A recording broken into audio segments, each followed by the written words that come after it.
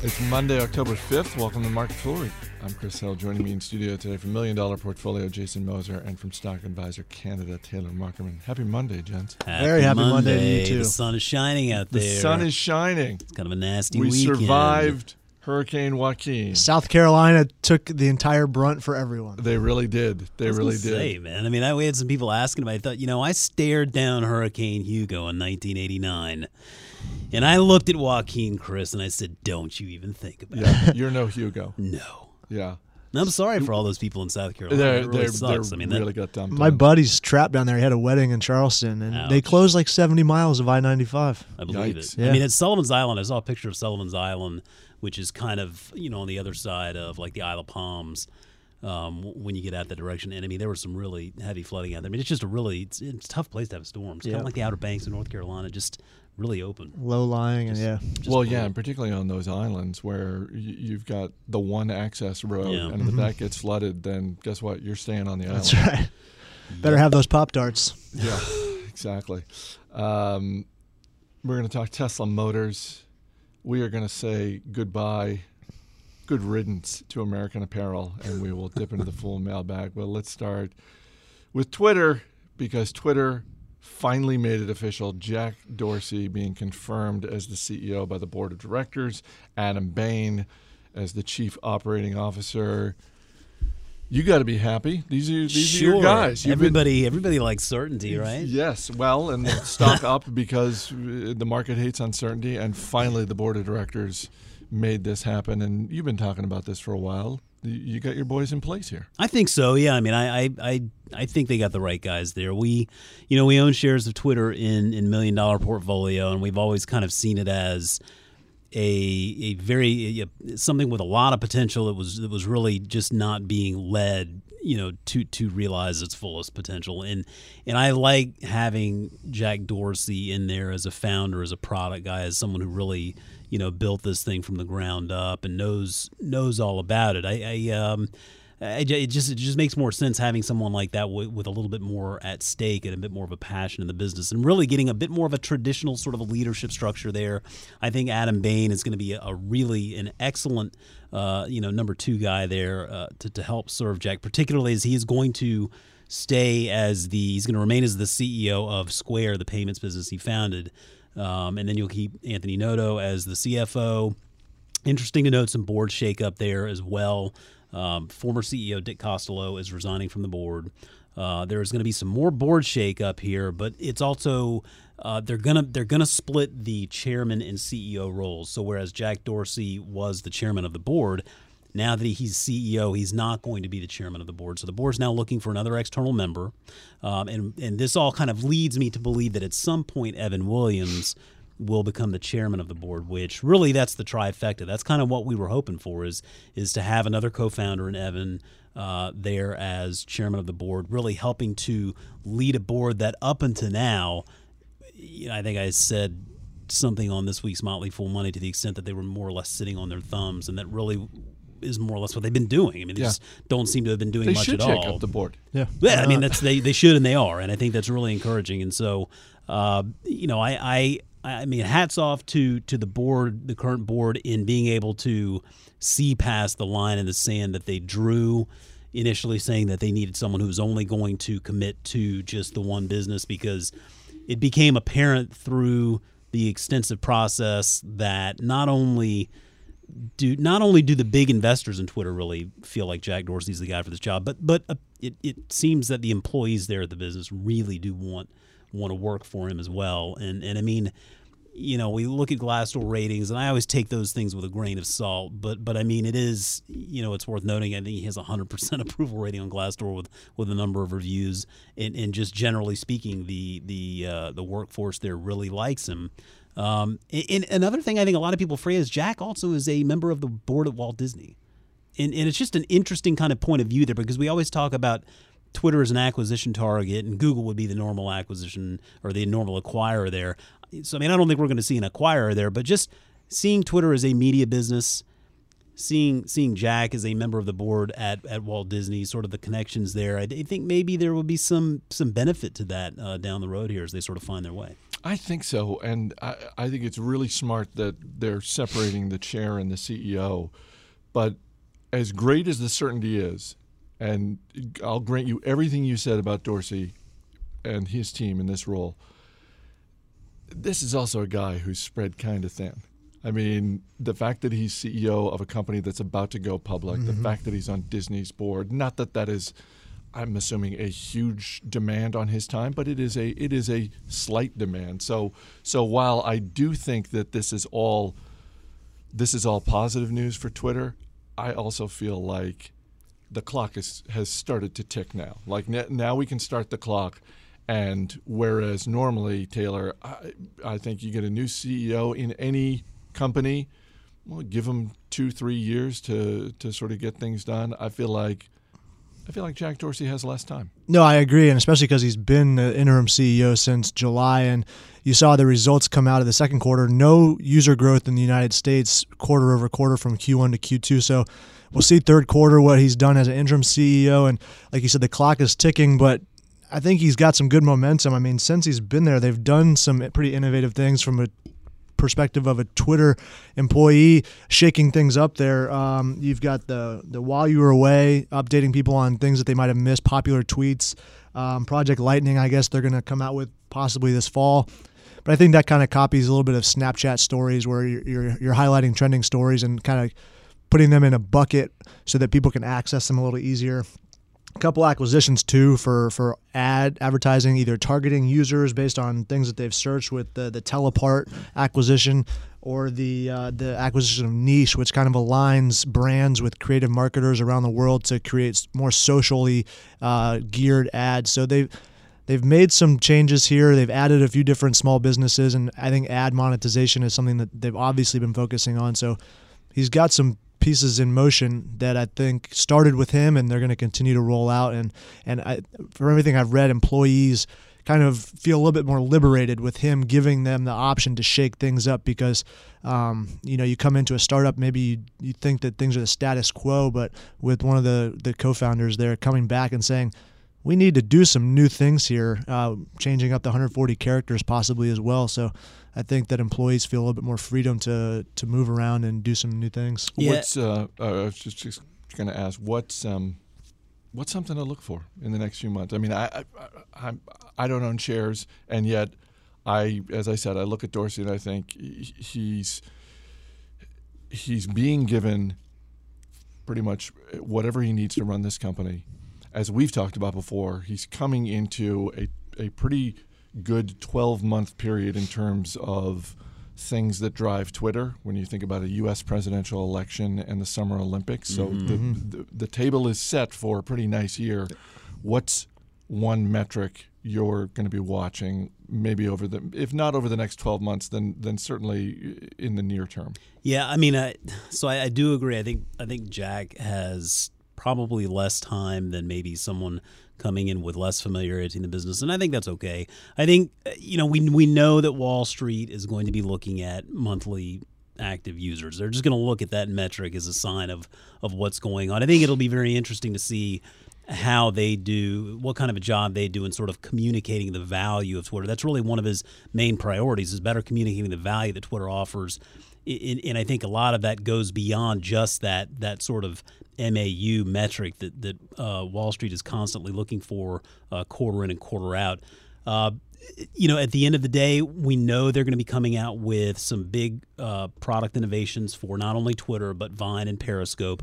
It's worth noting that Vine and Periscope are still two properties that have yet to even monetize in any capacity. So for me, I mean, beyond just the MAU numbers, I mean, I look for the money. This is a top-line story, plain and simple, right? I'm less concerned with MAUs and more concerned with the actual money at hand here, because it could be argued that Twitter has a much more, while it's a smaller user base, it's obviously a very engaged user base to a degree, and they've gone from zero to more than $2 billion in sales in the course of 5 years. So they're doing something right with a smaller revenue base. And so I think, beyond just that MAU number, look for that product innovation and see how that product innovation is playing out on that revenue top line number. That'll be a very good sign of whether they're seeing success or not. And I think the clock is ticking from Wall Street. I don't think internally that the clock is ticking on him right away, because they're not going to abruptly switch right after making him full-time CEO after having nobody there really for an extended period of time. Tesla Motors reported their deliveries for the third quarter, 11,580 vehicles. That's up almost 50% year over year. But just for 2015, they've delivered 33,000 vehicles. They had stated a goal of 50 to 55,000.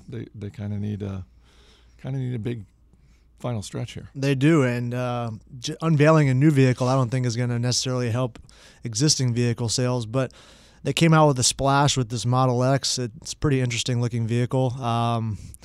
Some functionalities that I don't necessarily think are necessary. I mean, they're touting like the biohazard carbon filter for the HVAC unit and the gull wing doors, but they're only in the rear seats. I don't know why you would want the rear seats to have gull wing doors and not the driver's seats. But the company has vehicles unlike any I've ever personally seen. They're fast. They're all electric. They're technologically sound, and I think they're the future of vehicles. So while if they don't hit that 50,000 mark this year, I'm not too personally worried about the future of Tesla because it is such an early stage. They have tons of excess capacity to build out vehicles in the future, and the user base, they're fan fanatics. I mean, people that have Teslas or people that are fans of Tesla are crazy about it. So it's something that you don't necessarily see. You used to see that with car brands, and then they just kind of became more homogenous. And I think that, when you have a brand like Tesla and people behind it and supporting it vocally and publicly,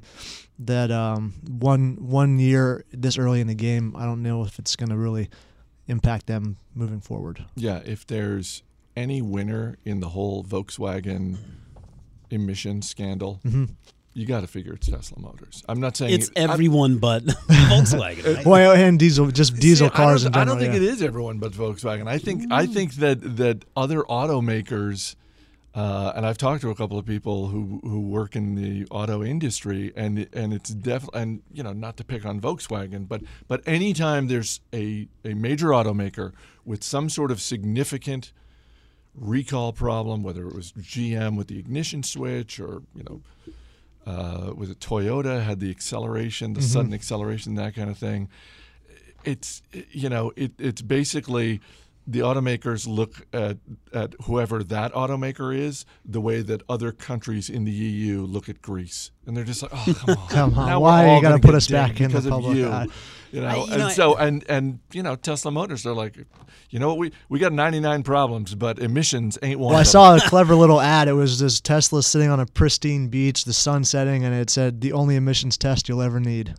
Nice. I'm a big fan of Tesla, what they're doing. I think that Tesla, like Solar City, these are investments that really do require looking really, really far out. I mean, you've got to, as a shareholder, you've got to look at these and think, okay, man, this is something that is going to take legitimately 10 to 20 years to really have any kind of a material impact on kind of the way things are going. Because, I mean, to your point, about Volkswagen shortcomings, the one thing Tesla has going against it right now, I mean, this Model X, for example, I mean, that's like a $100,000 car, right? And so, I mean, there apparently are people out there that will buy a $100,000 car, but I mean, that is a big hurdle, I think, for most people. And so it's not like all of these other automakers are just sitting around doing nothing. I mean, Ford has the electric Focus, Nissan's got the Leaf. I mean, Prius is obviously not all electric, but it's certainly emissions friendly, so to speak. So there are other vehicles out there that you can get to sort of help, going in that direction. But to me, I just feel like with Tesla, like the one thing with the Model X, I don't really think that's a very good looking car. Like if I'm going to pay $120,000 for a car, I just kind of want it to look a little bit nicer than a bloated Prius, right? Because that's what it looks like. I mean, inside the passenger big doors, the Taylor doors mentioned, or whatever, those are all cool, but they're unnecessary. Well, you can't even have a roof rack on this thing because of the going door. And an SUV without a roof rack. Panoramic windshield. I mean, I'm not knocking it. I like the technology and everything behind it, but I feel like maybe the car is lacking aesthetically a little bit. But generally speaking, I mean, I do fully agree. Tesla's got a rabid fan base. Love what they stand for, love what they're doing. I just think investors in Tesla, you really have to acknowledge that this is going to be something that you're going to watch play out over many, many, many years to come. American Apparel has filed for bankruptcy, and I'll just read directly from the Wire story I saw. The company has been fighting to stay afloat amid struggling sales and a protracted legal battle with founder and former CEO Dov Charney. Here's the most surprising thing to me is that American Apparel, according to their most recent filing, still has more than 200 stores. Yeah. I thought this, I mean, I knew they weren't bankrupt, but I'm surprised that had as big a footprint as they apparently have. Well, I saw that they're the largest apparel manufacturer in North America. At least that's what they put in their own.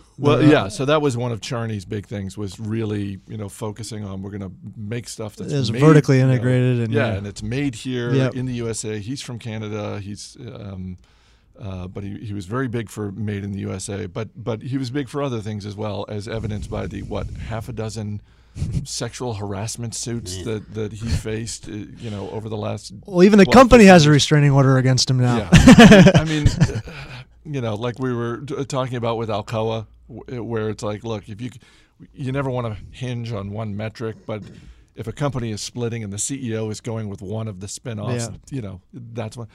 Yeah, the same sort of thing. If you're interested in a stock and you find out that the CEO has a bunch of sexual harassment suits against him, that might be where you just go, you know what, doesn't need to be on my watch list anymore. Well, no, and I mean, what's that? Mike Jeffries, the embattled, there's it Abercrombie and Fitch, former CEO.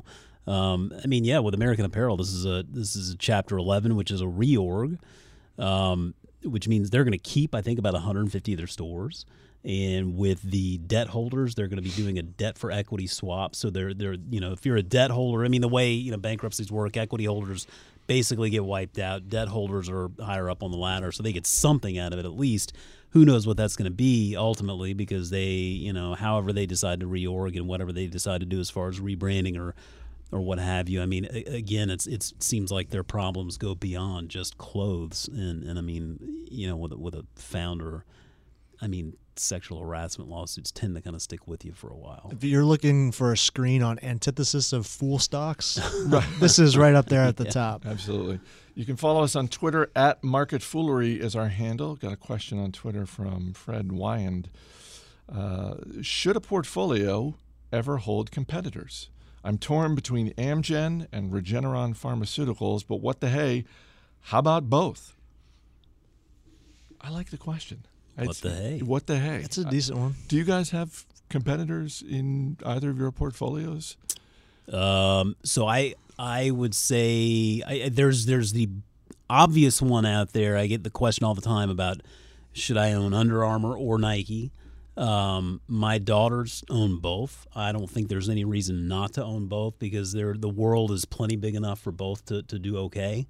And over time, they've both proven to be very lucrative investments. I think another good example to a lesser degree, but still similar. I mean, we always see Google being pitted against Apple, and I think that's Apple is a bit more obviously hardware dependent than Google is, but still they are competing for a share of our pocket, right? I mean, you either have an Android device or an Apple device, and I think there would be room in a portfolio for both of those, although they're not necessarily as direct.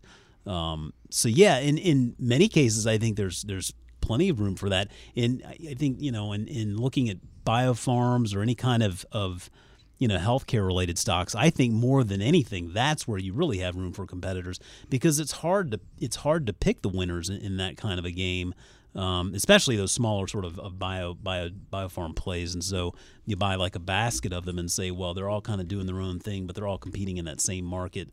You get a little exposure to all of them, and you can do okay. But yeah, I think definitely there's room for competitors in the portfolio. Well, and one of the things I like about Fred's question is it gets at the idea that we talk about from time to time, which is that investing is rarely a zero-sum game in any given industry. In fact, in most every industry, there's going to be more than one winner. Yeah, and I think the key what you said was the world is big enough for both. When you're looking at competitors, you want to look at the industry first and foremost, because if there's only room for one, then why bother looking at both of them, because one of them is going to lose. But the industry's big enough, and it doesn't have to be the whole world that they're addressing, just their specific world. If that's big enough for both of them to have an impact, then sure. And I think that in some cases we get to, and you touched on this, Jason, we get to degrees of competition. Coke and Pepsi, that's as head-on a competition as you're going to see. But when you look at pharmaceuticals, I would argue even to a lesser degree. I mean, if you think of it in percentage terms, Coke and Pepsi are going at each other 100%. And they're arguably in industries in decline. So then you really have to be careful about which way you're going with that. Whereas Under Armour and Nike, I would say that's somewhere below 100%. Maybe it's 80%, maybe it's 75%, something like that. But they're not. Under Armour is not trying to do absolutely everything that Nike is trying to do. Exactly. And I mean, another good example, I think, is we always get the questions about the payment providers. Looking at Visa, MasterCard, American Express, which one's the best? Which one, should I buy stock in? And I mean, they're all good. I mean, MasterCard and Visa pretty much have like just a stranglehold on that market. American Express, to a lesser degree, but still, I'm of the school of thought that, hey, I mean, buy a basket of all three of those instead of trying to pick the winner. They're all going to be winners. They're all very reputable brands, well-managed businesses in a growing industry. As electronic payments continue to grow around the world, then buy a little bit of all three and just participate in the general move. When we talk about investing mistakes, one of the ones that is always on my list is never buying Visa.